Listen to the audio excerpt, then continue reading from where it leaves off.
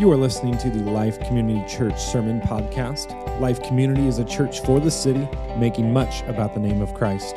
This podcast is available through all major platforms, including Spotify, Apple Podcasts, and Google Podcasts. If you enjoy and are challenged by our teaching, we invite you to subscribe to the channel on whatever platform you choose as we seek to anchor ourselves to the unchanging truth of God's Word together. Thanks for listening.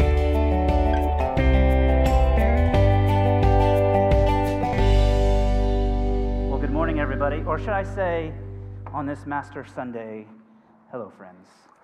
It's the greatest napping day in the history of the world when the Masters are on and you can fall asleep. Good to see you. Welcome to Life Community Church. We are glad you're here. We are a church for the city, making much about the name of Christ, and we strive to do that through 4 different values. By practicing love with everyone always. My calves are really big, so I always have to adjust my legs. I don't know if anybody has that problem. Thank you.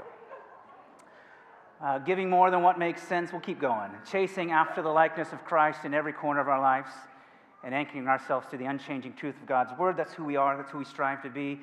Just a few things to bring to your attention. First of all, there's a core meeting right after this today, if you consider this to be your home church.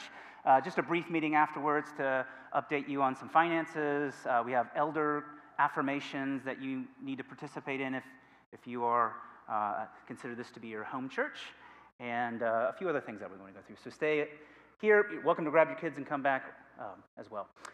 Secondly, we have a fundraiser for our youth. We do this every year. It's our one fundraiser for our youth. It's through Divine Barbecue, which is always a great thing, right?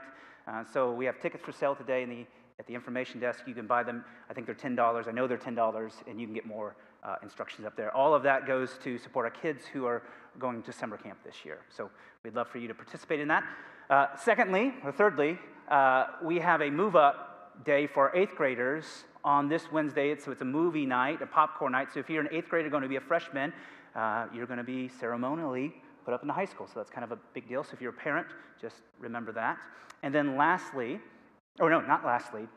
there is There is a Bible study on prayer being led by Kathy Householder and Zach Bedwell, and it's just a tool to maybe increase and foster some desire to pray in your life. If you're interested, you can sign at the information desk. Men and women are allowed to be in it. It's virtual, but also present. And then lastly, Ice Cream Sunday. Ice Cream get-together, April 17th for children's ministry. Love for you to bring your families, get to know one another, have some ice cream. Should be a good day. All right, let's head into our message today. If you're a kid in here, we are going to look at a spectacular event that we don't necessarily always talk about. We're going to talk about the ascension of Jesus Christ and the importance that plays in our living today. And so here's just some words that I want you to hear. You can ask your parents to explain them to you. 5 words for you today. We're going to talk ascend, king. This is in your packet if you're a little kid in here, or a big kid. It's okay if you have the packet. Risen, cultivate, and advocate. Let's head into Acts chapter 1, starting in verse 1. In the first book, O Theophilus, I have dealt with all that Jesus began to do and teach until the day when he was taken up. And he had given commands through the Holy Spirit to the apostles whom he had chosen.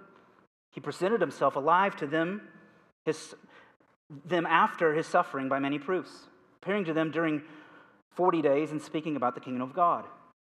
And while staying with them, he ordered them not to depart from Jerusalem, but to wait for the promise of the Father, which he said, "You heard from me.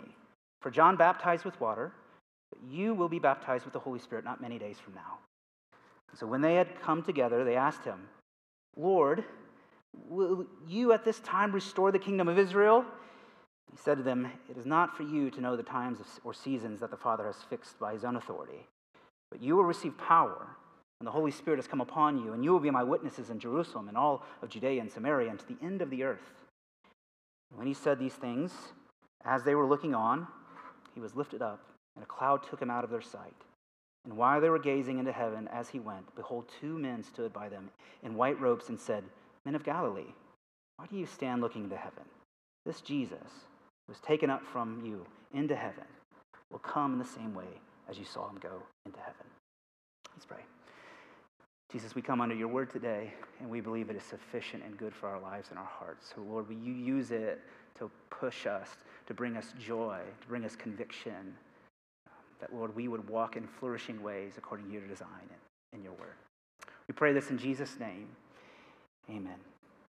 The book of Acts is considered the second sort of act, if you could say, of this physician historian named Luke. Luke writes the Gospel of Luke that we read over Easter. The Gospel of Luke is about the earthly ministry of Jesus and grounding Jesus and his ministry into historical context, that Jesus really lived.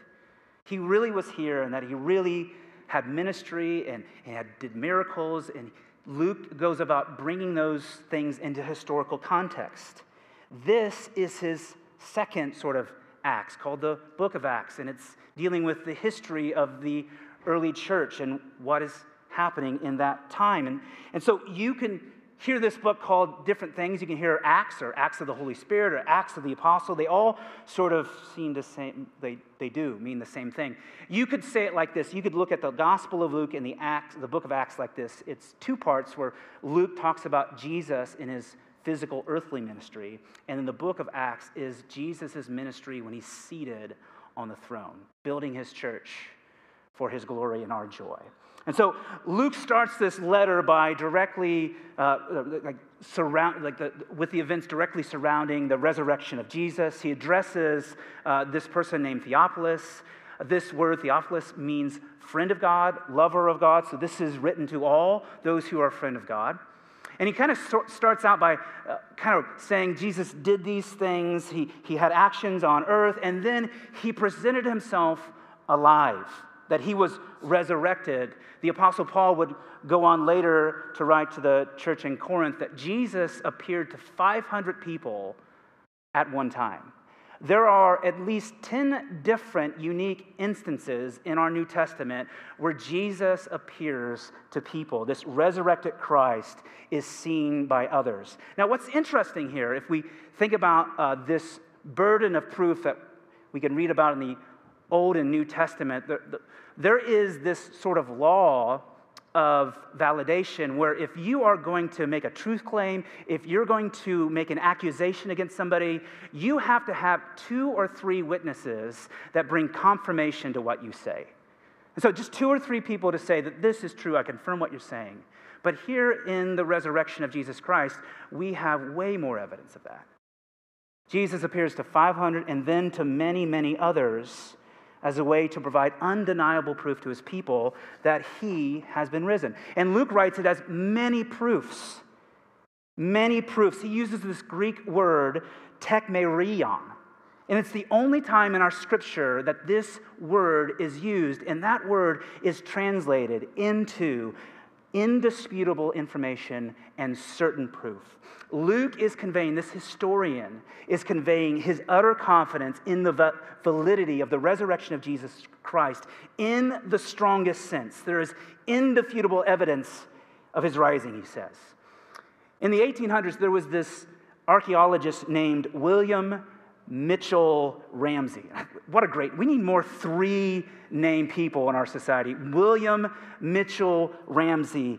He was an archaeologist in Great Britain.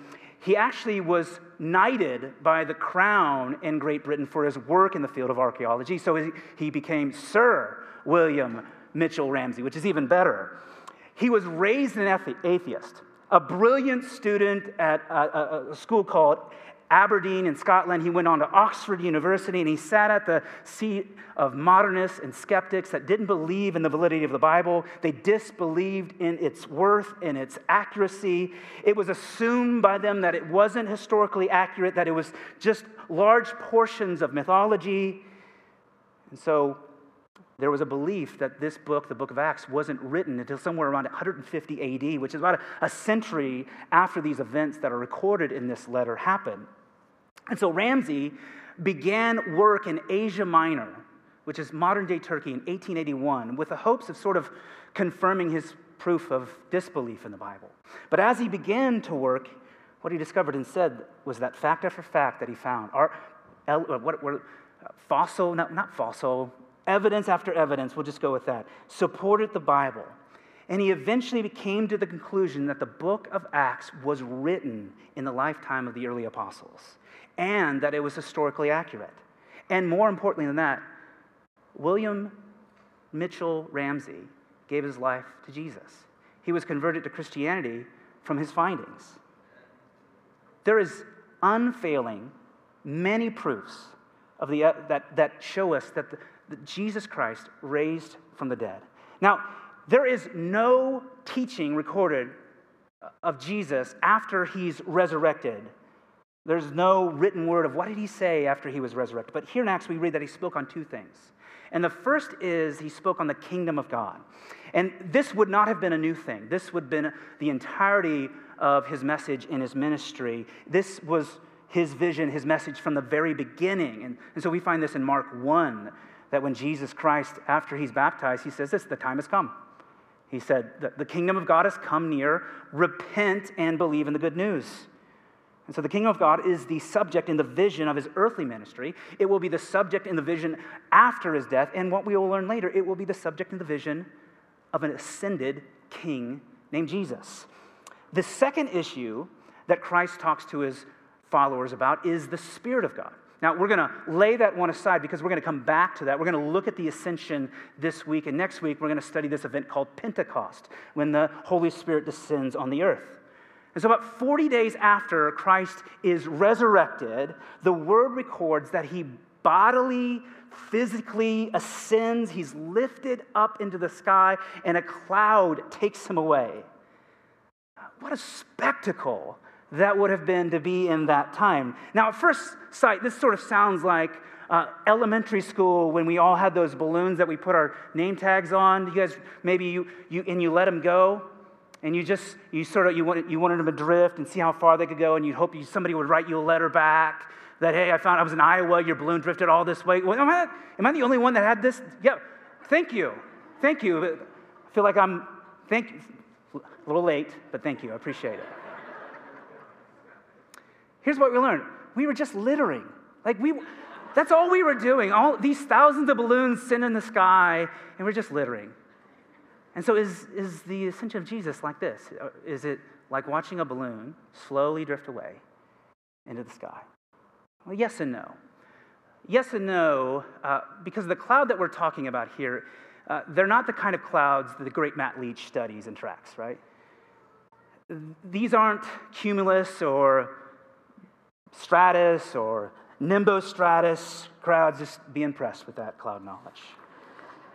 This is Shekinah. Such a fun word, Shekinah. It's the cloud that envelops the very presence of God.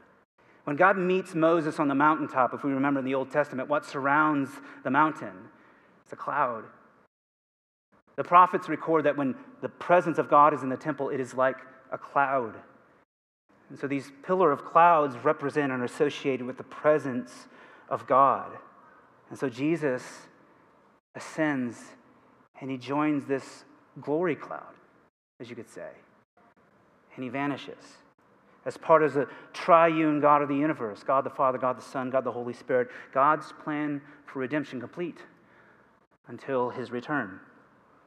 And our ancient brothers and sisters, this beautiful creed that we once studied here called the Apostles' Creed. This is a 2,000 almost year-old creed, and this is what the early church said. They said that he ascended into heaven, and he is seated at the right hand of the Father. He is on the throne as a conquering king who defeated sin and death. He has the keys to Hades in his hand, and he will rule the universe as its king on high forever. Forever and ever. And here we see the disciples just utterly amazed at what they are seeing, staring at the sky.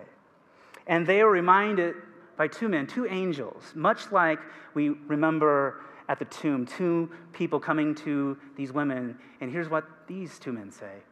Why are you looking for Jesus? It's the same sort of thing. Why are you looking for Jesus? He's not here.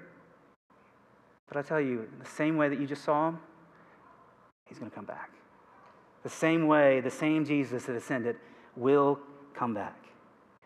But just moments prior to this ascension, as he's telling these disciples again that he is going to leave, And that when he leaves, the Holy Spirit is going to come, and the Spirit is going to give you power to be my witnesses throughout the world.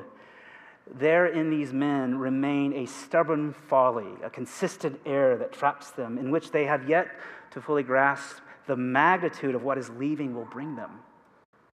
And the joy that is found in the universe to have the only begotten Son of God back on the throne. They say, Lord, will you at this time restore the kingdom of Israel? In other words, you mean you're leaving? Isn't this time for us to go kick butts? This is where we do it. We can have another triumphal entry, Jesus. This will be a very triumphal entry where you come back and defeat our enemies, right, and put us back in power, and we come back into relevancy and world domination. That would be awesome. Why do you stay? Stay, Jesus. Let's do this. They do not realize how joyful and good and satisfying and sufficient it is to have Jesus on the throne again. They've yet to understand it because they've yet to let go of their own desires, their own passions, their own causes. They've yet to fully embrace his kingdom because they have yet to let go of the kingdom of their own hearts. And in essence, they are clinging to the resurrected body of Jesus Christ, hoping that he will do for them what they want, unaware of what they really need. And in John 20, there's another interaction that Jesus has with Mary in his resurrected body. And in John 20, it records it this way. He's speaking to Mary. He says, "Do not cling to me," Mary Magdalene. Jesus said, "For I haven't yet ascended to the Father. But go and find my brothers and tell them, I'm ascending to my Father and your Father, to my God and to your God. Don't cling to me, for I have yet to ascend." Mary didn't want to let go to the physical body of Jesus. Yet what does it say? What does it say if here we have a resurrected Christ, dead and alive by many proofs, and he is saying to them, if you think me being raised from the grave is amazing, just wait till I ascend. Just wait till I ascend. Jesus contends to the disciples, he contends to Mary, listen, you want me ascended. You want me on the throne. And I think that we need to hear that today. Because I think that we want to cling to the body of Jesus, hoping that he serves our purpose. But do you understand? You need him ascended. You need him on his throne. And let's talk about why. The first is obvious, that when Christ ascends, the Holy Spirit is going to come. And we'll talk more in depth on that next week. But essentially what we're saying is that in the body, Jesus is fixed to a physical location and a physical body. The Spirit doesn't have those sort of proclivities and limitations. In fact, Jesus earlier in his ministry tells of his ascending, and he makes a promise to his disciples, his followers, that one will come to live with you and in you forever. Jesus Christ was on earth for 33 years. His ministry was 3 years long. The Spirit will reign forever, and not just around you, but in you. Not just like a coworker that you exist with, but in you, by faith, transforming our hearts by the power of a resurrected King. The ascension of Christ brings to us deep and faithful relationship with the Holy Spirit of God, who will never leave us nor forsake us. This is God's promise to his faithful, an intimate, transforming friendship with the sovereign God of the universe. Do you believe that? That is your promise, that he will not leave you or forsake you. The second reason why we rejoice in his ascension is now the immortal Christ, with the power over death, over sin, is ruling the universe. He's ruling. Now, I think that when we have this idea of a cosmic king ruling in the heavens, we may think of this cosmic killjoy, or this sort of Greek masculine thunder god, who sort of rules the world by his pleasure, however he wants. But it is true that God rules the world by his pleasure. But we kind of know how he rules. These two men say the same Jesus that was called up into heaven will be the same Jesus that comes to you. So we know if the same Jesus is ascending to heaven, and that same Jesus is going to come here, It will be that same Jesus that sits on the throne and runs and rules the universe. Which means that what you read of Jesus in your New Testament, in your scriptures, is the enlightenment to know how God rules the universe. That our Savior's desire has always been peace, restoration, and reconciliation. And he carries that same heart into his cosmic lordship. Jesus operates the universe in the same way that he operated on the cross. He's taking all the evil, all the bad, and he is turning it for the good. Paul writes in Romans, right? He said, in all things, not just some things, but in all things, God works for the good of those who love him, who are called according to his purpose. All the horrific things in our world, all the horrific things in our life, God wants to use them for his glory and for our joy. And Jesus, as the sovereign king of the universe, is taking that which is evil, and he's redeeming it, he's reordering it, and he's subduing it for his purpose and his glory and our joy. Christian, do you understand? You get to understand that there is good that happens. It can happen in every horrific thing in our life. We often discredit God and have angst against God for all the horrific things in our life. But we are the only people in the universe that can say, this can be good. God can redeem that. And there's great hope in the ascension of Jesus that he is doing that right now for me and for you.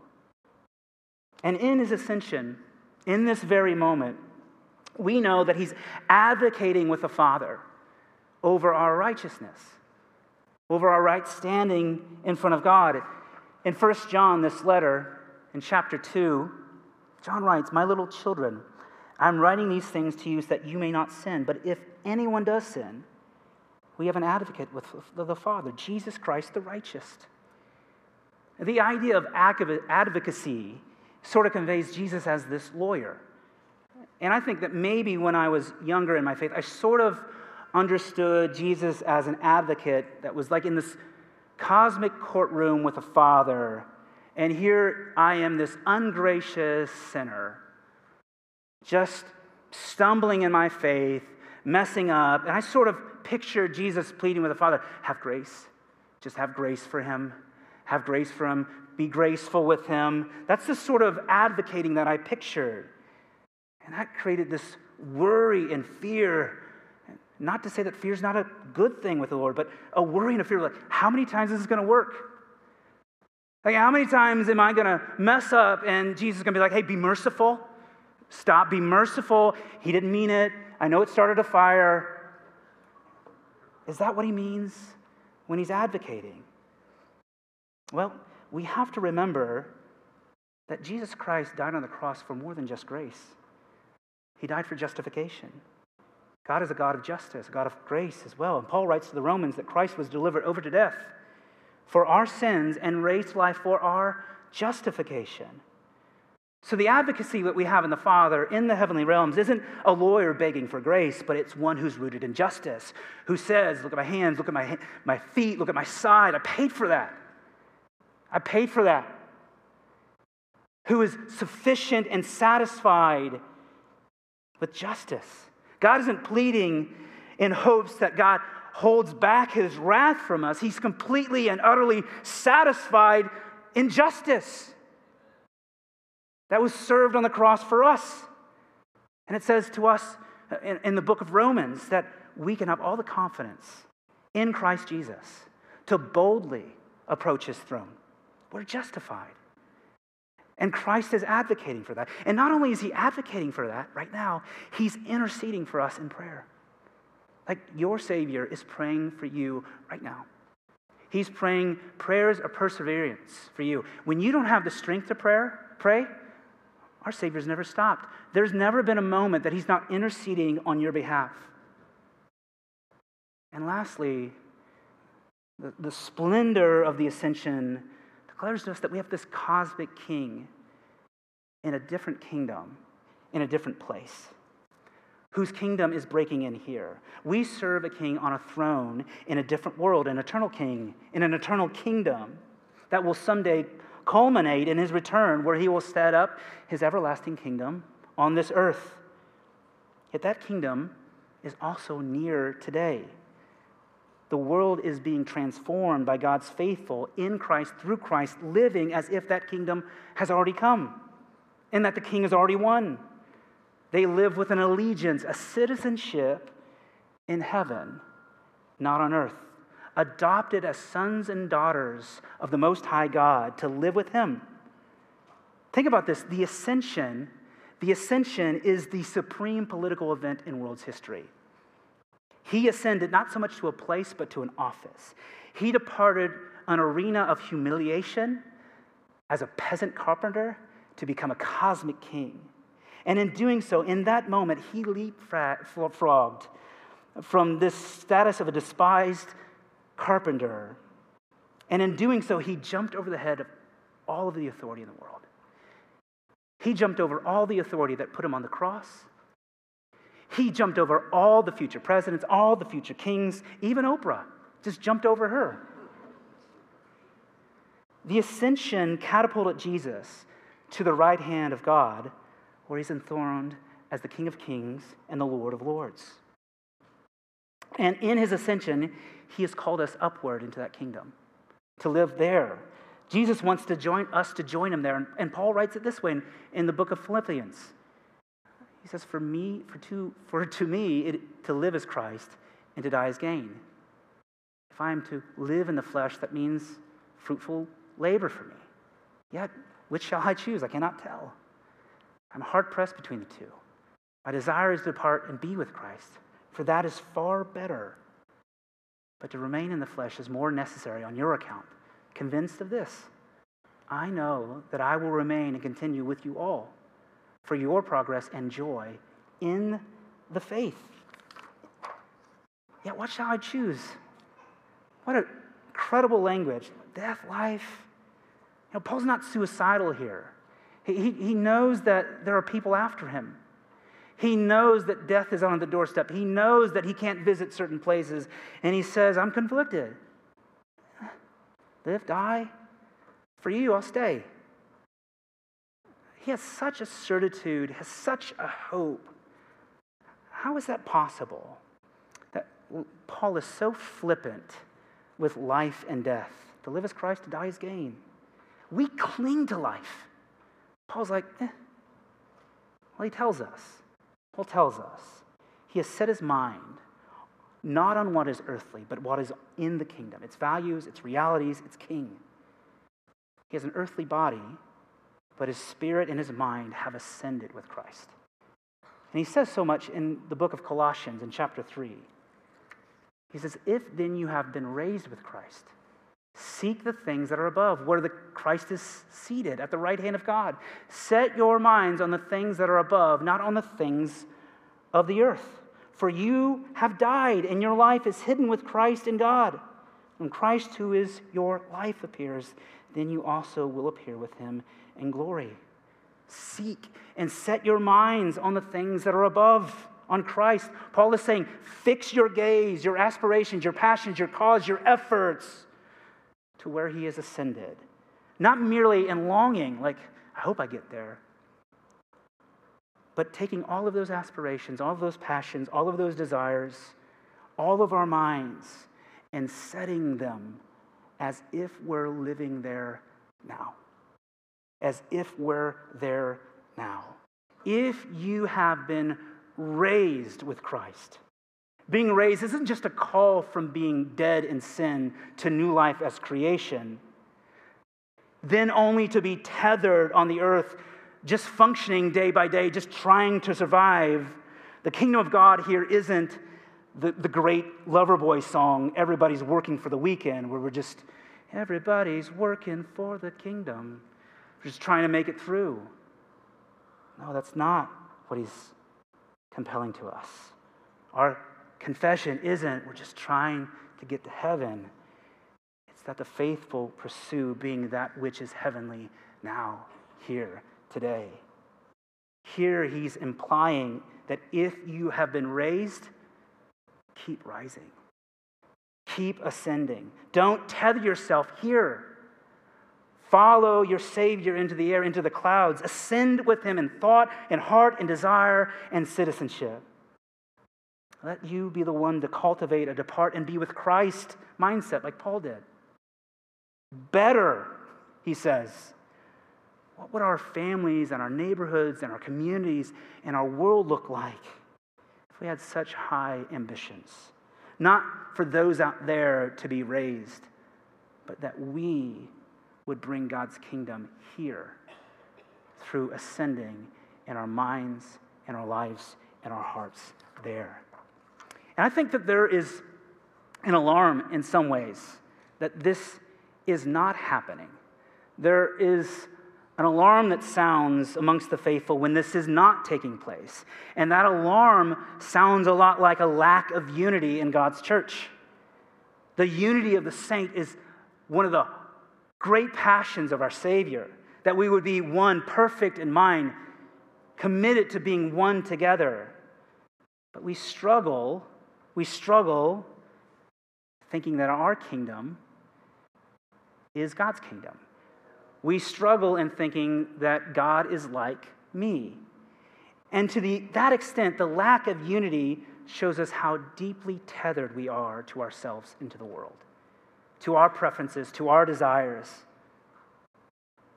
Not that all of our desires and all of our passions and all of our efforts and all of our causes are given to the Father, that we lay empty before Him, wanting nothing more than Him. You know, there was a pastor named R.C. Sproul's. And Sproul's was giving a series of lectures in Eastern Europe in the 1990s, before the Iron Curtain fell and before the Soviet Union had fallen down. And he was traveling amongst this in Eastern Europe, and he was going to go into Romania, and he was warned that the Romanians were hostile to Americans. And so they prepared him to say that, hey, you're going to get harassed. You could even be arrested. And so when they arrived, these two Romanian guards just yelled at them, they accosted them, they told them to put their bags down, show them their passports. Then their boss, their supervisor, came up and spoke to them in broken English. And he noticed in the group a woman who was carrying a plastic bag on her lap. And he demanded to see what was in the bag, and she took it out, and it was a Bible. And Sproul's thought to himself, now we're in trouble. So this burly officer takes this Bible, and he leafs through it rapidly. And he stops and he looks at R.C. Sproul's, and he said this, "You know American." And Sproul's just confused, like, what do you know American? Had no idea. And so the burly officer handed him the Bible, and he pointed to a text. And he had opened Scripture to the book of Philippians. And he was pointing to the text that said, our citizenship is in heaven. The guard was a Christian. And he turned to his subordinates and he said, let these people alone. They're Christians. It's okay. When Christ ascended, He ascended above all the boundaries of nation states. He ascended over all the power on the earth. In an everlasting kingdom. We're not American Christians. We're not Romanian Christians. We're simply Christians. One who serves one God through one gospel in one sacrifice. All one in faith in an ascended Christ that calls us to depart this world and set ourselves on the things that are above for His glory and for our joy. And so, friends, may I remind us today, let us not cling to the body of Jesus. Let us ascend with Him in our hearts and our minds. It is better for you there. For there and from there, He brings us the Helper, the Holy Spirit, that rules the universe alongside of Him, that brings peace to our hearts. And He rules that universe in the same way that He operated on the cross. He advocates and intercedes for us and faithfully draws His people to be with Him, to live with Him there in that kingdom, while yet we are still living here. Would you pray with me?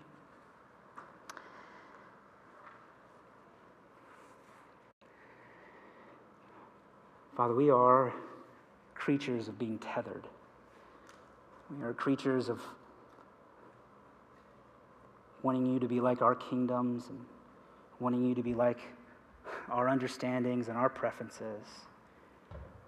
But Lord, will you raise us into new life, that we would no longer be tethered to the things in this world.